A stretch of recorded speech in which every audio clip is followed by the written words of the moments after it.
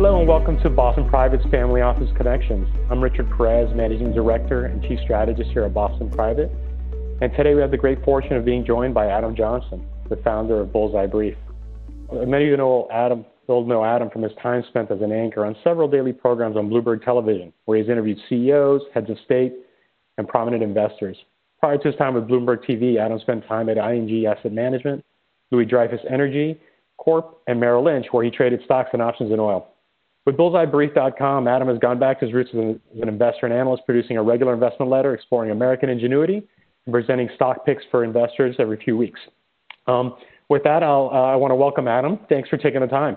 Oh, Richard, thank you. I love talking about this kind of stuff, from what drives markets to companies that are moving our world forward. My whole thing is American ingenuity, as you just said, the people and the companies changing the world. So I'm thrilled to be here. Well, I appreciate that. I know, having spent time reading a lot of the letters that you've sent, you really have interviewed on your podcast as well, really, thought leaders in the space and have interesting insights. And, with that in mind, one topic that's been very timely and what we want to address today is navigating the world during and post COVID-19. Obviously, It's a very trying and challenging time, not only for everyday people, but for businesses, family office entrepreneurs. And one of the things that we've had to grapple with in real time is how to work outside of the traditional office space. As shelter in place, remote workplaces have become the norm.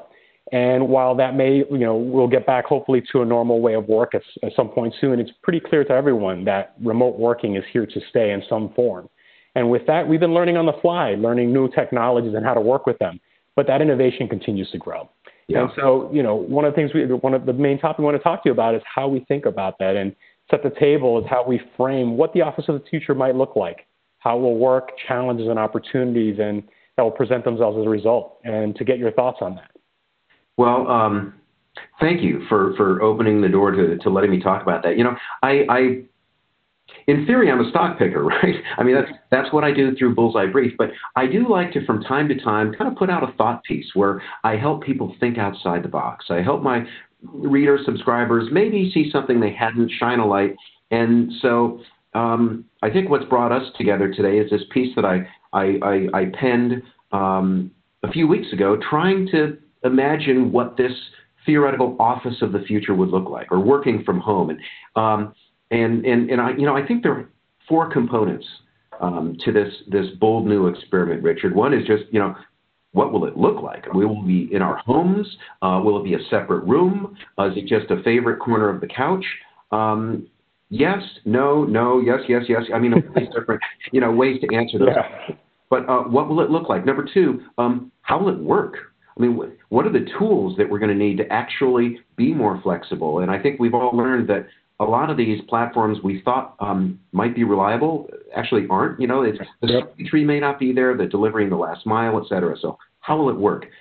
What are the challenges to actually figuring this out? And for me, that's less about technology and more about the sort of human stuff, because we're all social animals.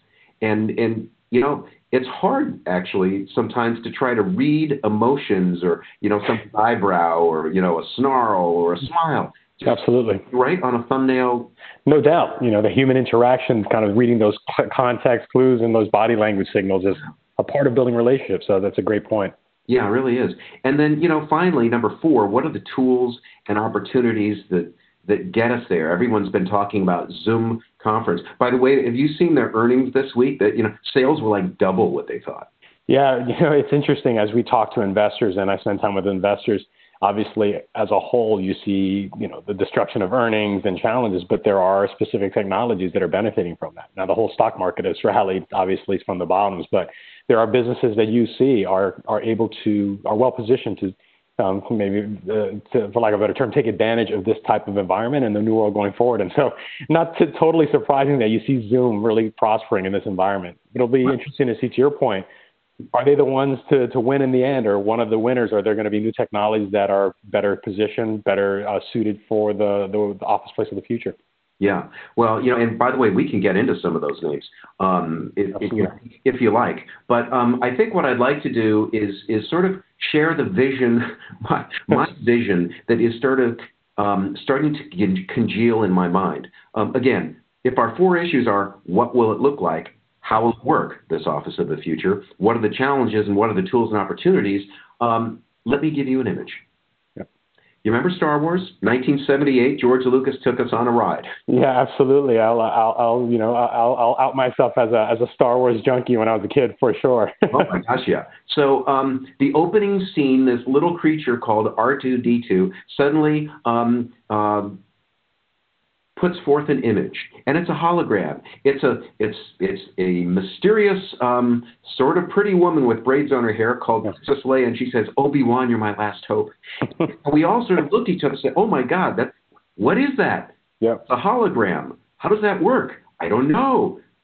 Back then we couldn't Google it. Now we can, and actually, as it turns out, a hologram is a pretty easy concept. You just triangulate three different lasers, and all of a sudden, there's a picture, 3D in the middle of space.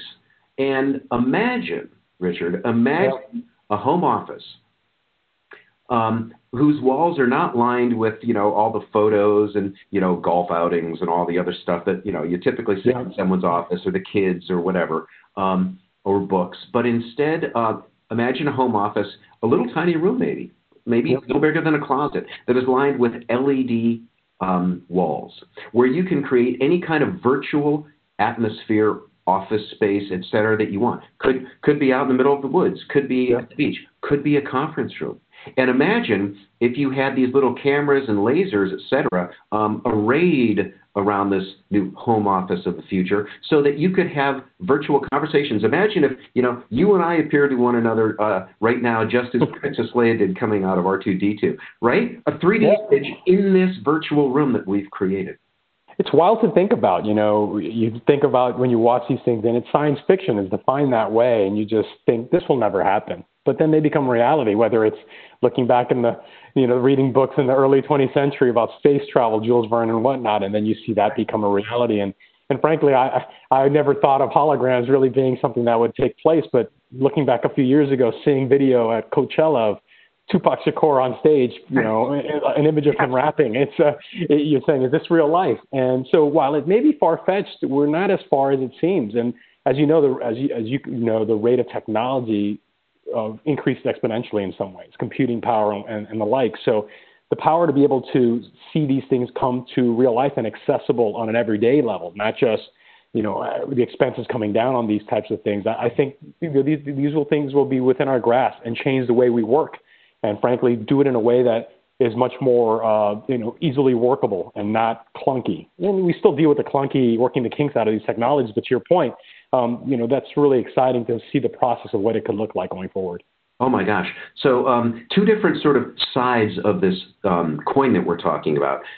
I mean, just to put this in perspective, think about what Amazon is doing with these, quick convenience stores, which hopefully, along with all these stores that we know and love, will reopen soon.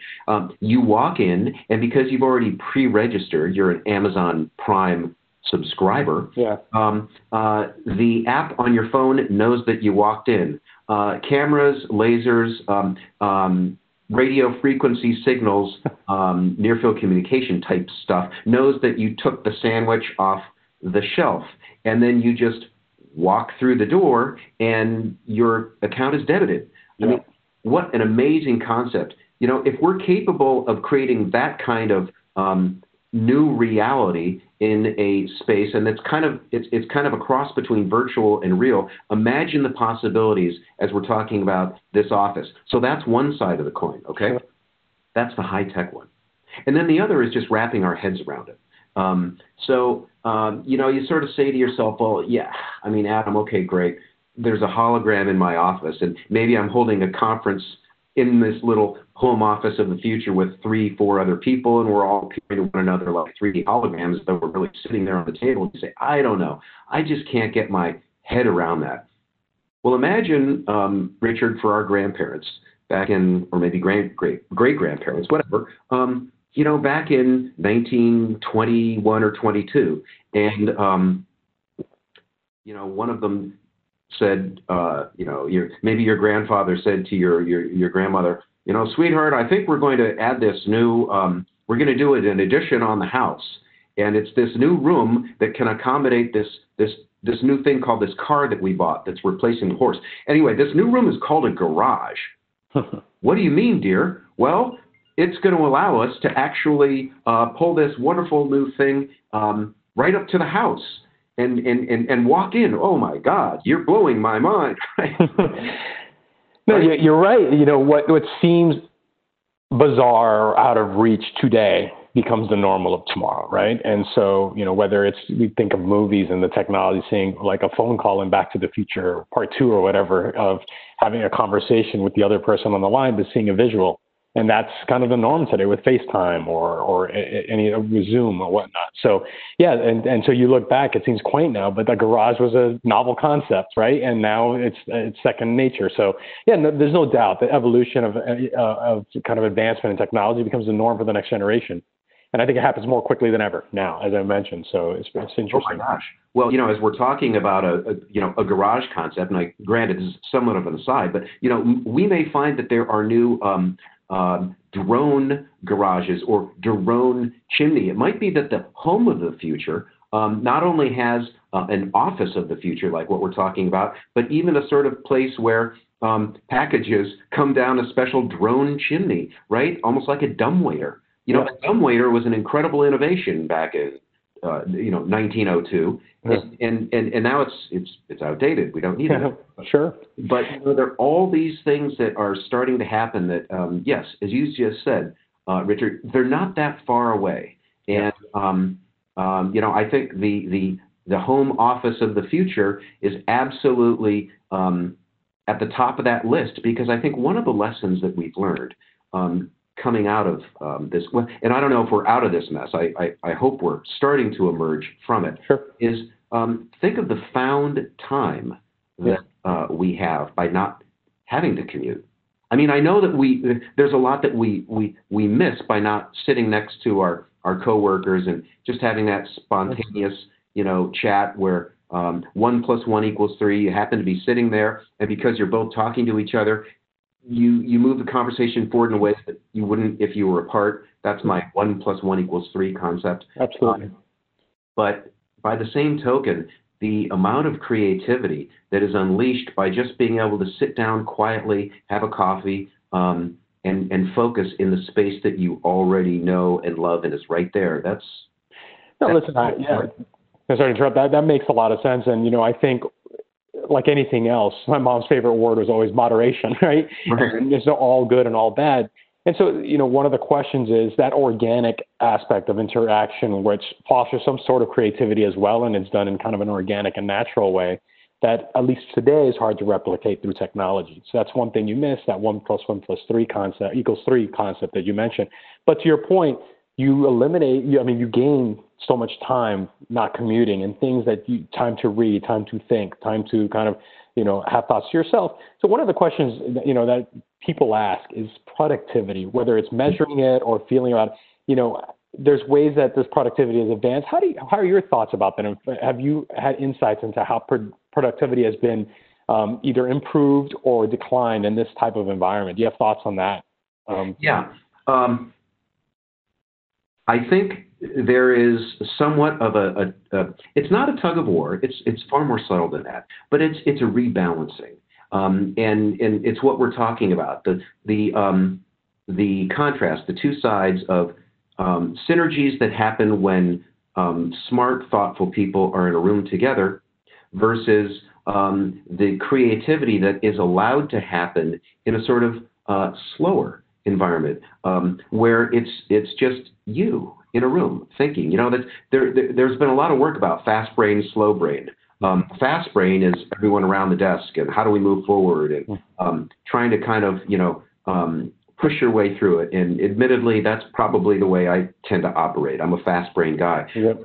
One of my lessons, one of the things I have learned in this process is that there's some wonderful changes that you can come up with if you just sort of back it off. You know, in my writing, for example, you know, I publish every week, and like any other writer, I get the writer's block. So what do? I have found if I just walk outside and go for a stroll in the park, I come back, it's like instantly there's the answer. That's the slow brain.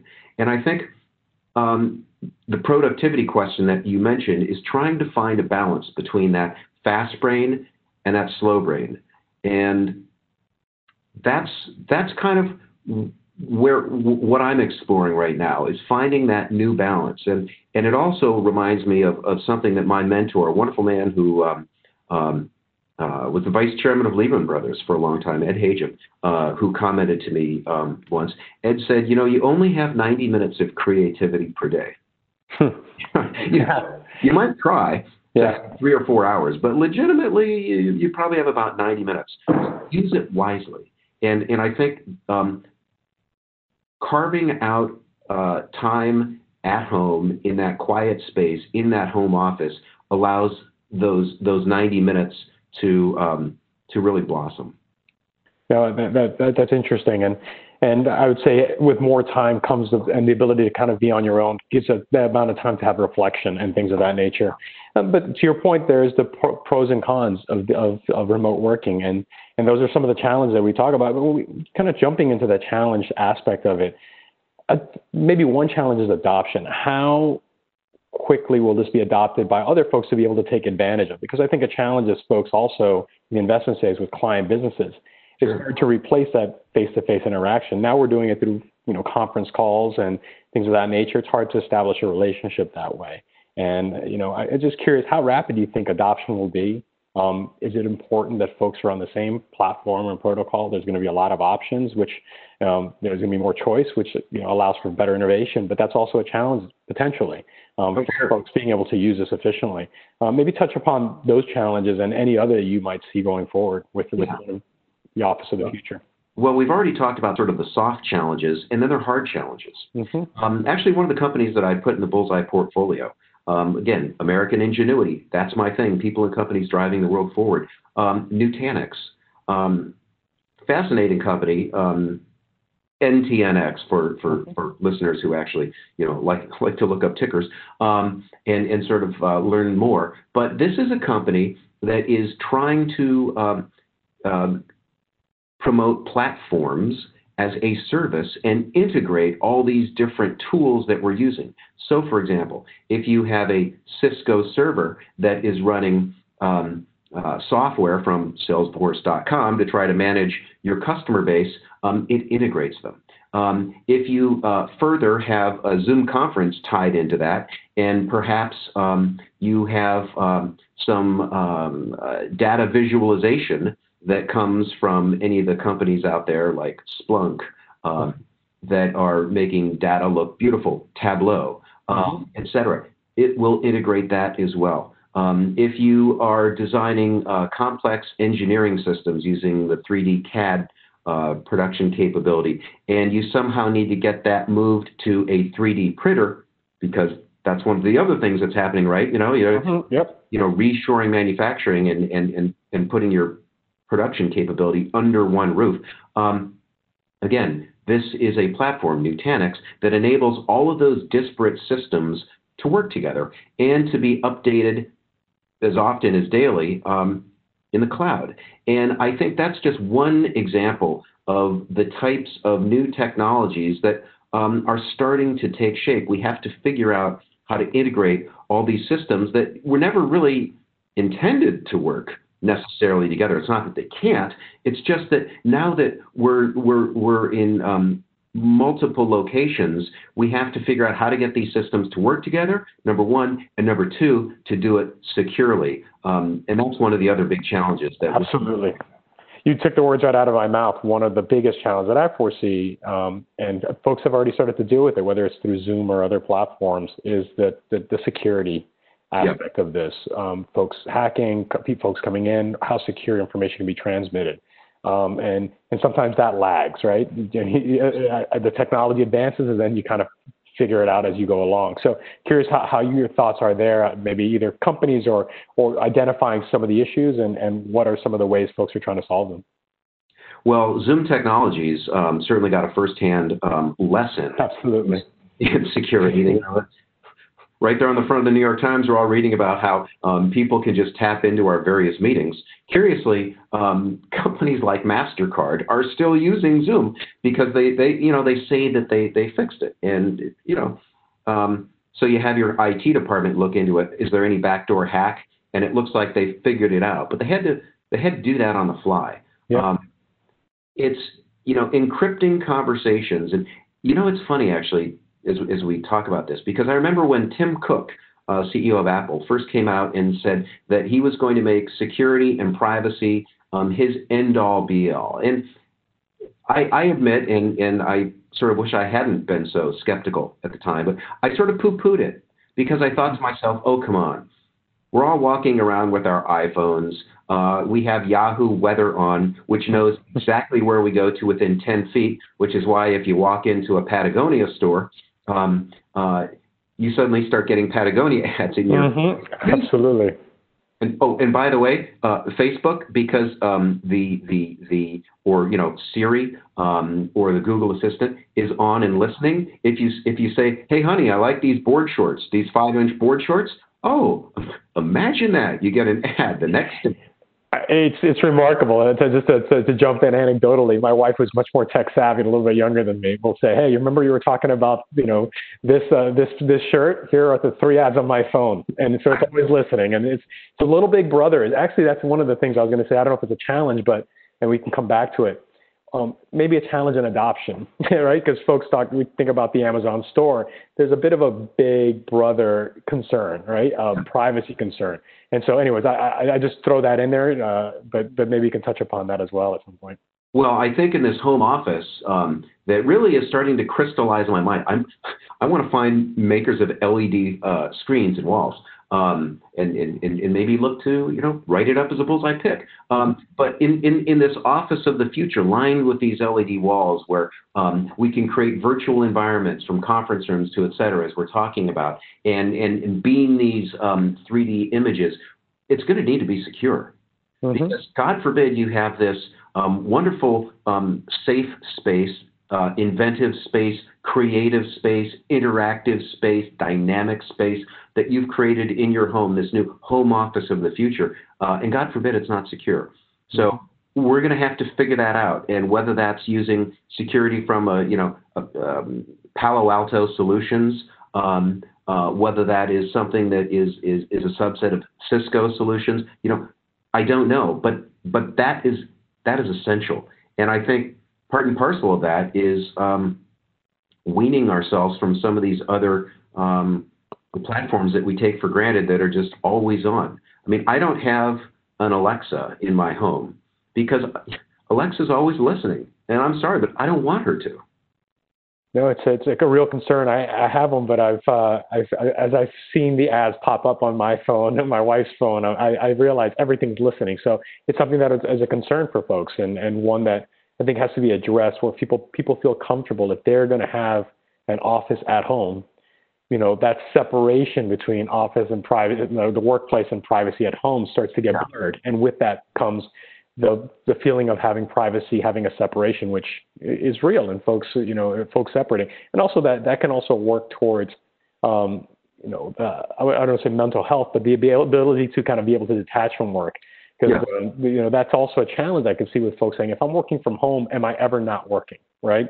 And so these are other folks, things that I think will be a hurdle to cross for folks and for companies to say, how do we have that balance and keep that balance of work and home time and family time in a new paradigm?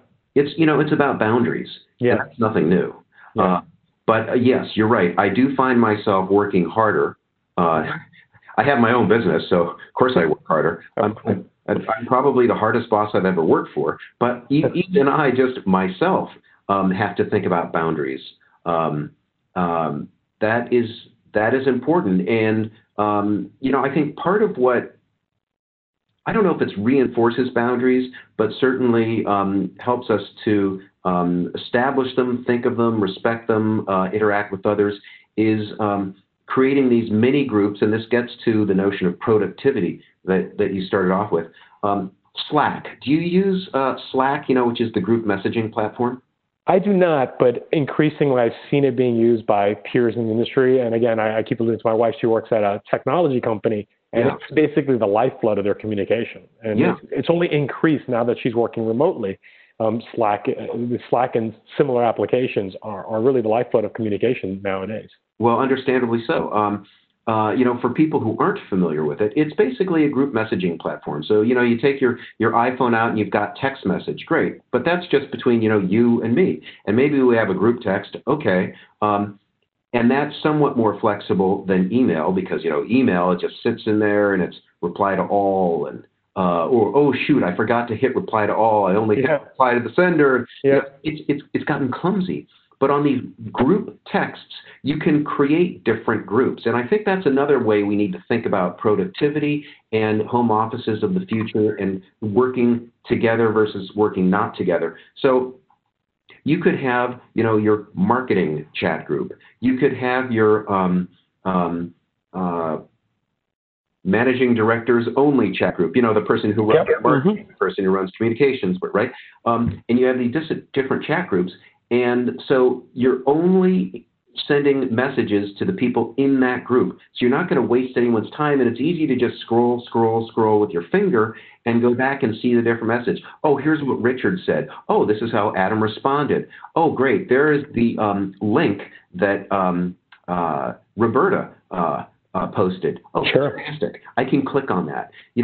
That gets at productivity, and that's a very exciting way to start segmenting. And I think it also, again, reinforces this notion of boundaries and disrupting the least number of people, because you're only going after the specific people you want to address over a given issue because they're in that chat group. Sure. No, it's interesting. I'm dating myself now, but I was in a world where my first email account was, in college. And so, and that, it's impossible now to imagine a world in the office place without email, but as little as 25 years ago, many companies did not have it, right? And so, I can see things like Slack or similar type of applications with that functionality becoming the norm. And I think one of the challenges is, and this is with technology at big firms in particular, is taking kind of existing technology, this infrastructure that's been built upon and added upon ad hoc over time to make it work, and then adapting to new technology. And that transition is often painful and costly, and having the integration. You mentioned that Nutanix as well as like a platform, but I think integrating those types of solutions, how well are those types of solutions integrating into existing technologies and companies? Is that something that has been relatively seamless? Because I think about big companies that don't use Slack, but also the newer entrepreneurial tech companies that do. And I'm curious how you see that evolving. Yeah, well, I think Nutanix is one way to integrate different platforms, entities, softwares, hardwares, et cetera, that were not intended to interact together. But I think your question really gets to the more holistic approach, which is, well, okay, fine. So Nutanix is helping us do it now, but what about a fully integrated ecosystem, kind of like what Apple has? But I think of Apple as more sort of touchy-feely, advertising agencies, media companies. I mean, when I was at Bloomberg, yes, we all had Bloombergs, but everybody had Apple stuff. And I use Apple and I love it. And I do all my my work for my investment letter on Apple. But imagine a more professional, a Microsoft platform that somehow becomes an entire ecosystem. Twilio is a great example of that. Another company that has, doubled in really about 4 months since this whole work at home thing sort of took over and became our new normal. But yes, that is a platform where everything is intended to work together because it was designed from the ground up. So video, texting, document sharing, document signing, all of that's integrated. I mean, right now, all that stuff is separate. If you want document signing, you need the plugin or the download from Adobe, e-signature. But, what if that's integrated on the Azure platform at Microsoft or, embedded internally within Twilio? And, what if, you and I are using, this one platform, WebEx, right, to talk right now. But, what if there were chat boxes integrated into it and we could just share documents back and forth? Zoom has that. And that's exciting. And I think it's one of the reasons why Zoom has become such a go-to runaway company. But it's still all a work in progress. No doubt. No doubt. You mentioned a couple of, you mentioned security and integration. Maybe we could touch on security and the investment world. I know folks have, in this environment, are looking, where are there opportunities to work? And cybersecurity is one that we've touched upon a lot at Boston Private. We've had folks that are in that space, and I think it comes to the forefront as we start adapting by necessity these new technologies and kind of learning on the fly. So I think we generally think that that's an area of potential secular growth into the future and opportunity sets. Are there specific companies, or do you think it's internal solutions, or certain areas that you've been focusing on in cybersecurity? So cybersecurity used to be the sort of so funny to think of it this way. Yes. Add-on. You went to right? You'd be like, oh, I need security, so I'm going to integrate McAfee's, security quote solution. Yeah. Wow, what now? It's just so integral. The notion of an external security thing it's almost an anathema. So, I mean, a lot of the security companies actually have been bought by big tech, from Google to Microsoft, et cetera, making acquisitions of companies, many of which are private, you've never heard of.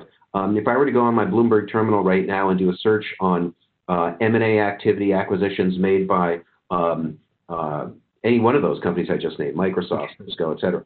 Makes sense. Dozens. I mean, you would find in the past dozens. MasterCard, all about security. In fact, MasterCard is almost a tech roll-up company. People think of MasterCard as an issuer of credit cards. Not at all. MasterCard partners with banks. The banks issue the credit cards. MasterCard provides software solutions and a security platform that enables transactions to happen. And that's a very different way of thinking about the world.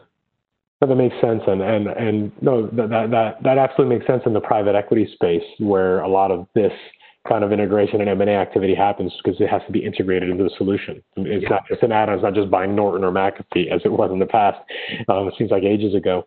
And by the way, if I may, just on MasterCard, because I actually got to know the company and actually wrote it up as a bullseye pick. I was fascinated. It's not cheap. It is exciting. What I learned, and it blew my mind, is that MasterCard doesn't, well, first of all, every single transaction is its own encoded entity. All right, it's called tokenization. They assign, an alphanumeric character to that transaction. That transaction has several components to it: the dollar amount, the clearing bank, the service provider, the store, the doctor, whomever, who provided the good or the service, the date the time occurred, where it occurred, and the currency. But guess what? The identity of the person, the card holder, not part of it. Interesting. Fascinating? Yeah, interesting. That's tokenization. And so actually, and there have been case studies, Harvard Business School case studies written about this, where regulators will go to MasterCard and say, we want to see, how people are spending their money. And they'll say, okay, fine, what do you want? And then they'll say, why aren't there any Social Security numbers with this data? And they say, no, because we don't collect them. Well, what do you mean? No, everything's tokenized. If you want to know about individual people, you have to go to the banks. Go to JP Morgan, which issued the MasterCard, and they'll be able to tell you, but we can only tell you gross volume transactions, where they happened, what types of transaction it was, and then all the tokens, right? Now, that's a fascinating concept. It is, and I think it touches again on security and privacy and how much how secure data can be. Kind of pivoting a little bit on that security topic, and it just came to mind. We're also having folks work from home, and they have their own environment, and so not only security of the technology that they're using, but them handling things in a secure fashion, right? I think one of the challenges have been for some folks who at certain companies who log into their desktop remotely through Citrix and the like, and being able to print things, do webcasts like this from that remote location are very difficult. And so you start to see this merging of personal emails or things off of the network. And so I think obviously there will be technological solutions, but there's also a training component to this. And as we learn on the fly, that's hard to do.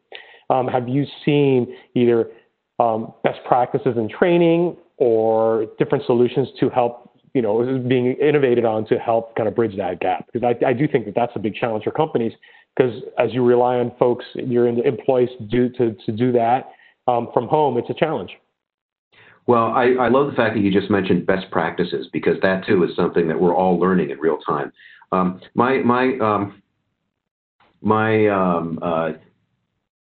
I guess go-to in terms of best practices, for lack of a better expression, is if it's not something you're willing to read about on the front of the New York Times with your name attached to it, don't do it.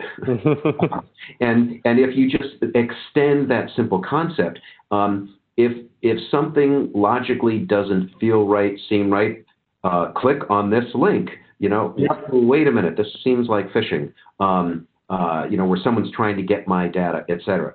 And now start expanding that concept, a little more technically or a little more specifically. I think there are probably certain activities, pursuits, types of businesses that lend themselves more to being in a safe, secure space, office, if you will, yep. at home. For example, I don't think you're going to see a Goldman Sachs institutional trading desk being run remotely by the 7 different members of that desk, each working from his or her home. Yep. That doesn't work. You're going to need, and again, this is my point, certain businesses are still going to need centralized locations where they go in and they're secure. For example, my Bloomberg terminal. I typically use my Bloomberg terminal with an application called Bloomberg Anywhere, which basically is over the internet. Yep. Fine. So whether I'm on my laptop or borrowing someone else's computer, whatever, I can go, I sign in, it's secure, but I am going over a Wi-Fi network and there's a certain public aspect to it. Therefore, I'm not allowed, Bloomberg does not allow me to trade over that. If I want to trade through my Bloomberg terminal, it has to be on the designated Bloomberg terminal user ID that was installed on my specific computer in one specific location, using a secure T1 line. Yeah. Right. So, I think that again is one of those protocols, one of those things that we're sorting out, and companies are trying to figure this out. How much of our business can we do remotely, or how much of our business, I should say, can we allow to be done remotely versus how much has to be in a secure environment that it also includes a secure location. Yep. No, that makes a lot of sense. And I think there'll be some businesses that will be challenged to ever evolve that or any time in the near future. And you kind of highlighted some of those and some that we think they can't, but then there'll be technological solutions. So absolutely, it'll be interesting to see how that plays out. One thing I wanted to pivot towards, and we got questions from some of the listeners on this with respect to the investment side. And you touched upon it when you talked about the security side being integrated, and a lot of that transaction was on the private side, private equity side. And you've done stock picking, you give stock advice in the public markets. How much of the opportunities and the ability to take advantage do you think will be from the private side and venture, which has obviously been a space that's grown quite a bit, and the ability to take advantage of it from the public side? Do you see quite a bit of opportunity in private markets? And how would you go about trying to take advantage of it if that's the case? Well, certainly you and the members of Boston Private and your families, and I think of your families as members. It's part of a very tightly knit group. You actually have a leg up on me because you actually have access to those private companies. I set up my business to focus on public, but I think of what's happening on a private side. It's very exciting.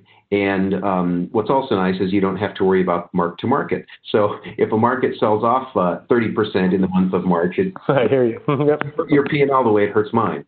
But that said, there are some very exciting companies that are approaching security, not just in terms of software, but even in terms of hardware. I'll give you a company that I absolutely love called Lumentum. The ticker is LITE, Lumentum, semiconductor company that originally started off making lasers that would beam data down optical networks. Then what they realized is those same those same lasers were actually quite effective at reading the details three-dimensionally of, for example, your face or my face. Well, imagine that. You go to your iPhone and you click on it and it reads your face. Well, that's because there's a Lumentum laser in there. In fact, Lumentum has a laser in every single new Apple product, facial recognition. Interesting. And it's a huge component of security that we'll see going forward. Fingerprint's no longer good enough because you can lift a fingerprint and replicate it. You can't very easily replicate someone's face. No, that's really interesting.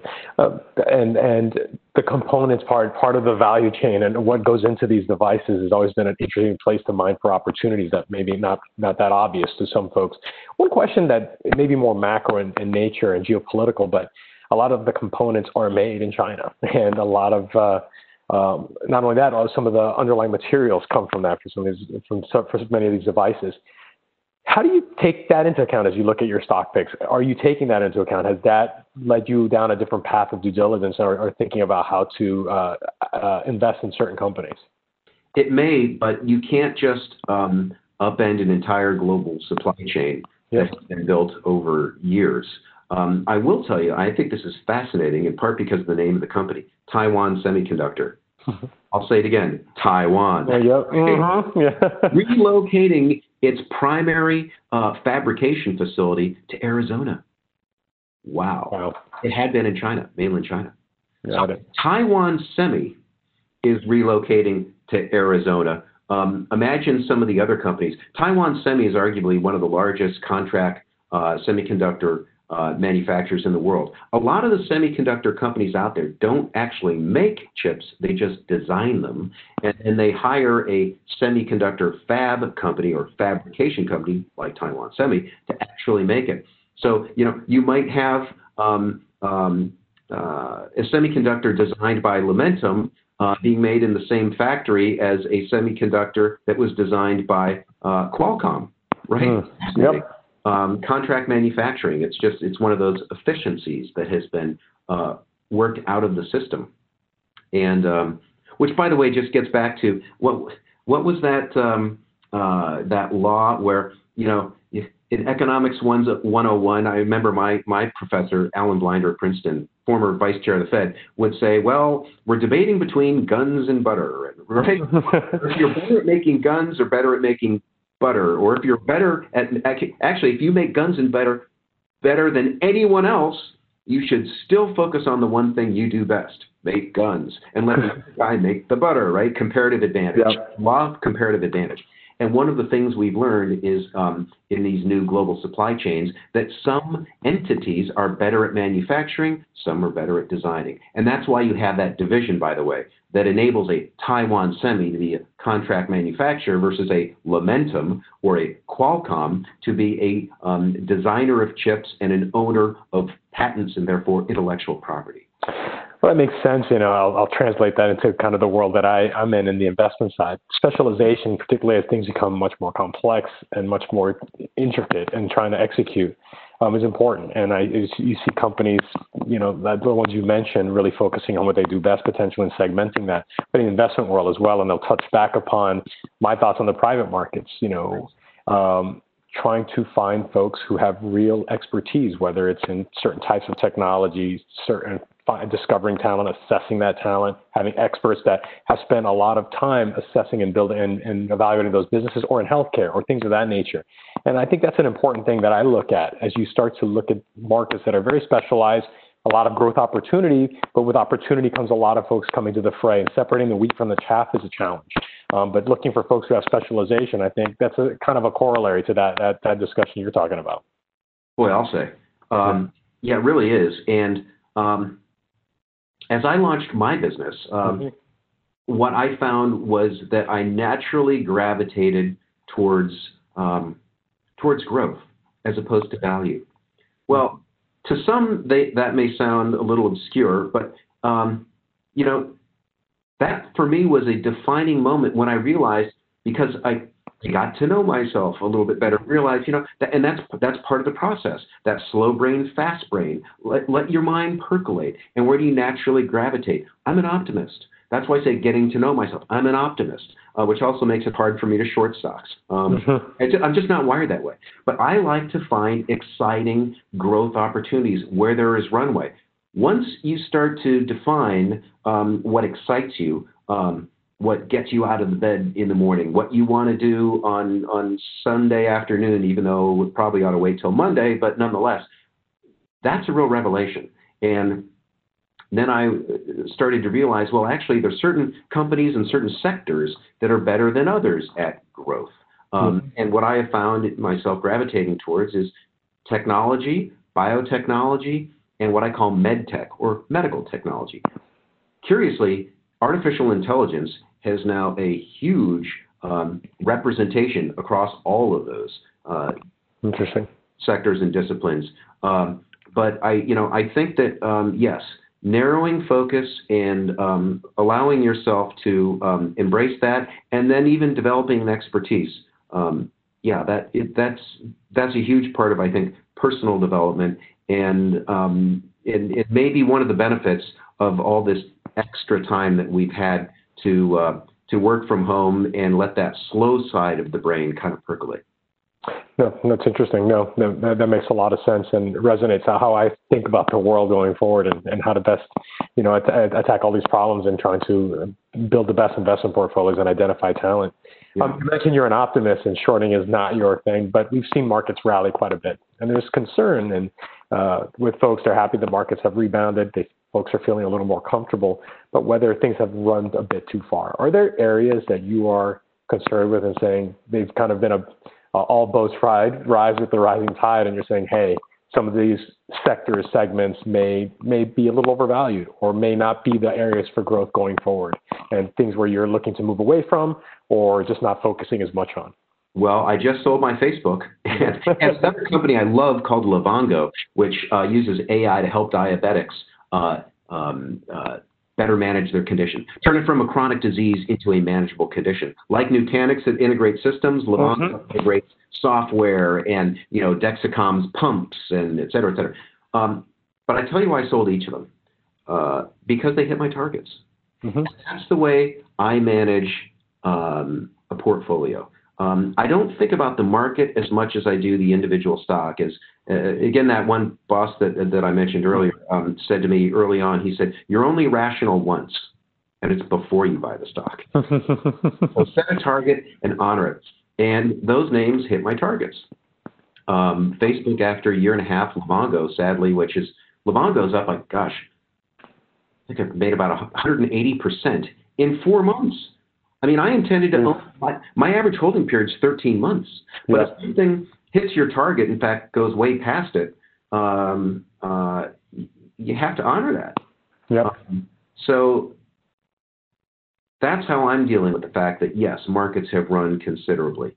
I think they could probably continue to run, but there will come a point at which you say it sort of tops out. I mean, I'll tell you how I think about the S&P 500 right now. Sure. Right? And I don't want to get too far in the weeds because then people's eyes will glaze over. Right? But you sort of say to yourself, well, okay, earnings are probably down, $50 on the S&P. So they're going to go from what had been $175 in earnings last year to, I don't know, $125. We don't really know this year. But if you look back at previous crises like this, and I actually went back, and there have been a number of pandemic examples over the past several decades. This is way worse. But you do get a snapback rally because some demand is pent up. And if you assume that you get sort of 20 to 25% snapback in terms of demand, capital expenditures, buildings still have to be maintained, railroads still need to replace ties, companies still need to upgrade software, et cetera. You get some sort of snapback. And you say to yourself, well, we can probably get to $175 in earnings next year, 2021. Well, we're trading right now at 17.5 times that forward earnings multiple. And you say, is 17.5 times an appropriate multiple when interest rates are close to zero? Actually, you can probably pay more. And I feel a little foolish saying that, but I might be willing to pay 21 times. Well, 21 times gets gets the S&P up another 12 to 15% from here. And I think that's the way other investors are thinking about it. I'm starting to get a little bit anxious, but as I say, rather than worry about the market and the S&P and targets like that, I'm focused on my names, and as they hit targets, I am selling them. Well, I think that I was just going to mention that. I think the effect of dispersion, winners and losers, folks who can really, there's companies that can position themselves for the future, makes a lot of sense. So I think maybe active management, which has kind of taken a back seat to passive over the last 5 to 10 years, could be really take hold, and that's something that I'm taking a closer look at. My career has been spent mostly looking at active managers, but it's been a tougher place to be. But I think going forward, to your point, it's an area where there should be more focus. And I think that's where you don't look at the market as a whole, because there will be dispersion. And I think this type of environment really accelerates that. Yes. Oh, I absolutely think so. In fact, of course I'm going to say this because it sort of is the way I'm positioned. I am an active manager. And yes, I think that this is now going to be much more, the next couple of years, an era for active management. Admittedly, the fact that rates are back down to zero argues for just indexing yourself, because a lot of stuff goes up and low rates allow for inefficiencies. But I think the extent of the disruption that we have all experienced, and admittedly, I hate to say this, but are still experiencing. We're not entirely out of the woods yet. I think that argues for people sort of stepping back and saying, well, hang on, what's working and what's not working? What do we need? What do we not need?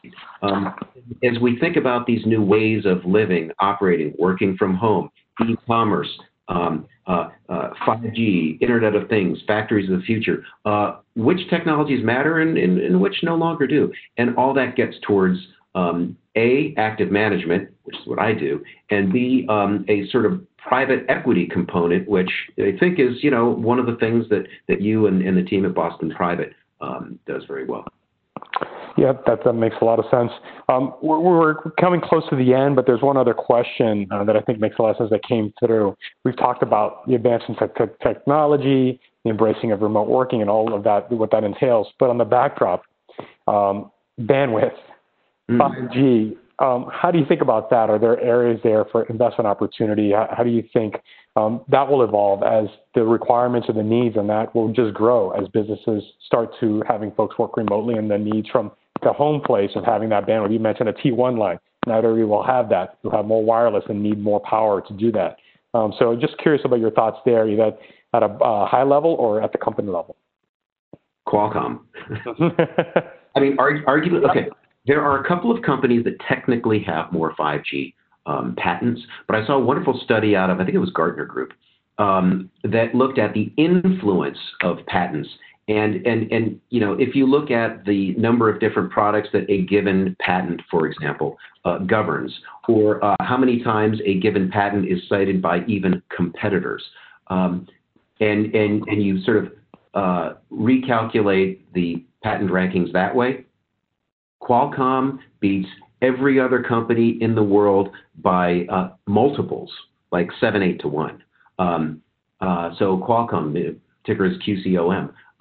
The classic Qualcomm, and now I'm going to sound like a real stock picker geek. Me too, but you buy it at 12 to 13 times and you sell it at 18 to 19 times. And I've had several round trips in the name. I'd love to own this forever, but unfortunately, because it is a name that everybody talks about and there's that China trade component, it's somewhat volatile. Qualcomm is really my 5G play. Qorvo is another great one, QRVO. They make the near field or RF radio frequency communication chips that enable all this stuff to happen. I mean, think about when you talk about the Internet of Things and 5G, and we sort of throw around the notion of autonomous cars. Yeah, great. But in order for a car to drive without a driver and not hit anything else, that car has to communicate with every other car on the road with the special lane. I don't even know what to call them. The paint on the Yep. right? Which certain sensors, there are certain little chips in the paint. That's great, like virtual guardrails kind of thing for them folks. Thank you. Stoplights that are on a smart grid to maximize efficiency in the flow of traffic. All of these things, all of these millions of little calculations that have to be made from nanosecond to nanosecond to nanosecond, and then transmitted across multiple servers. That's near-field communication or radio frequency chips. That's what Qorvo does. And so we're going to all get to know companies like Qorvo and Qualcomm, I think, in the ways that we talk about Microsoft and Intel. And I'm not exactly ahead of the curve by saying there are a lot of people out there who are saying, well, Adam, I kind of already know Qualcomm and Qorvo. Yeah, but you're going to get to know them even better. Sure. And companies evolve. What Amazon's business was 20 years ago has evolved to today. So names that you know can be very different in how they operate going forward and what they provide. So that's very helpful. I think we've run out of time in terms of questions, but first I want to thank you so much for taking your time and for your insights. It's been really helpful. I definitely want to give you a chance to recap or talk about anything as an endpoint. But again, thank you for taking the time. Oh gosh, Richard, thank you. One of the great joys for me in what I do is being able to sort of step back and let that slow brain, fast brain work. And some days are slow brain days and other days are fast brain days. And to be able to meet you here across our laptops and have a very fast brain conversation and talk about slow brain stuff, that's pretty cool. So thank you. And if what we're saying is somehow helpful to the clients and the family of Boston Private, then wonderful. I think we've done a great service, and that makes me very happy. No, I appreciate that, and it's been a really fascinating conversation, and one I think we'll continue to have. But again, thank you again, Adam, from BullseyeBrief.com, and for the folks on the line, thank you for taking the time. If you'd like to get in touch with us or our guests or have any questions, feel free to send us an email at familyoffice@bostonprivate.com. I'd also recommend that you check out our website where you can find numerous resources, sign up for our newsletter, get this podcast and other things for your inbox. And that website is bostonprivate.com/familyoffice. And, that's it for today. But please check back in for a new podcast next week. And you can find the podcast on Apple, Spotify, or wherever you get your podcast. Again, thanks, everyone. Adam, thank you for taking the time. Really appreciate it. Oh, thank you, Richard. Pleasure. Take care.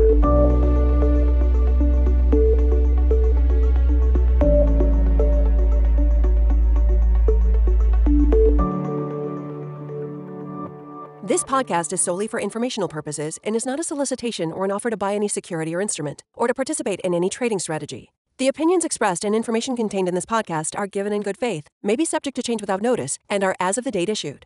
All sourced information is believed to be reliable but has not been independently verified. This podcast discusses general market activity, industry or sector trends, or other broad-based economic, market, or political conditions and should not be construed as personalized investment advice. The following does not represent a complete analysis of every material fact with respect to the topics covered herein. All investments carry a risk of loss. Neither BPW nor its investment professionals or representatives provide tax, accounting, or legal advice. Listeners should review any planned financial transactions or arrangements that may have tax, accounting, or legal implications with their advisors.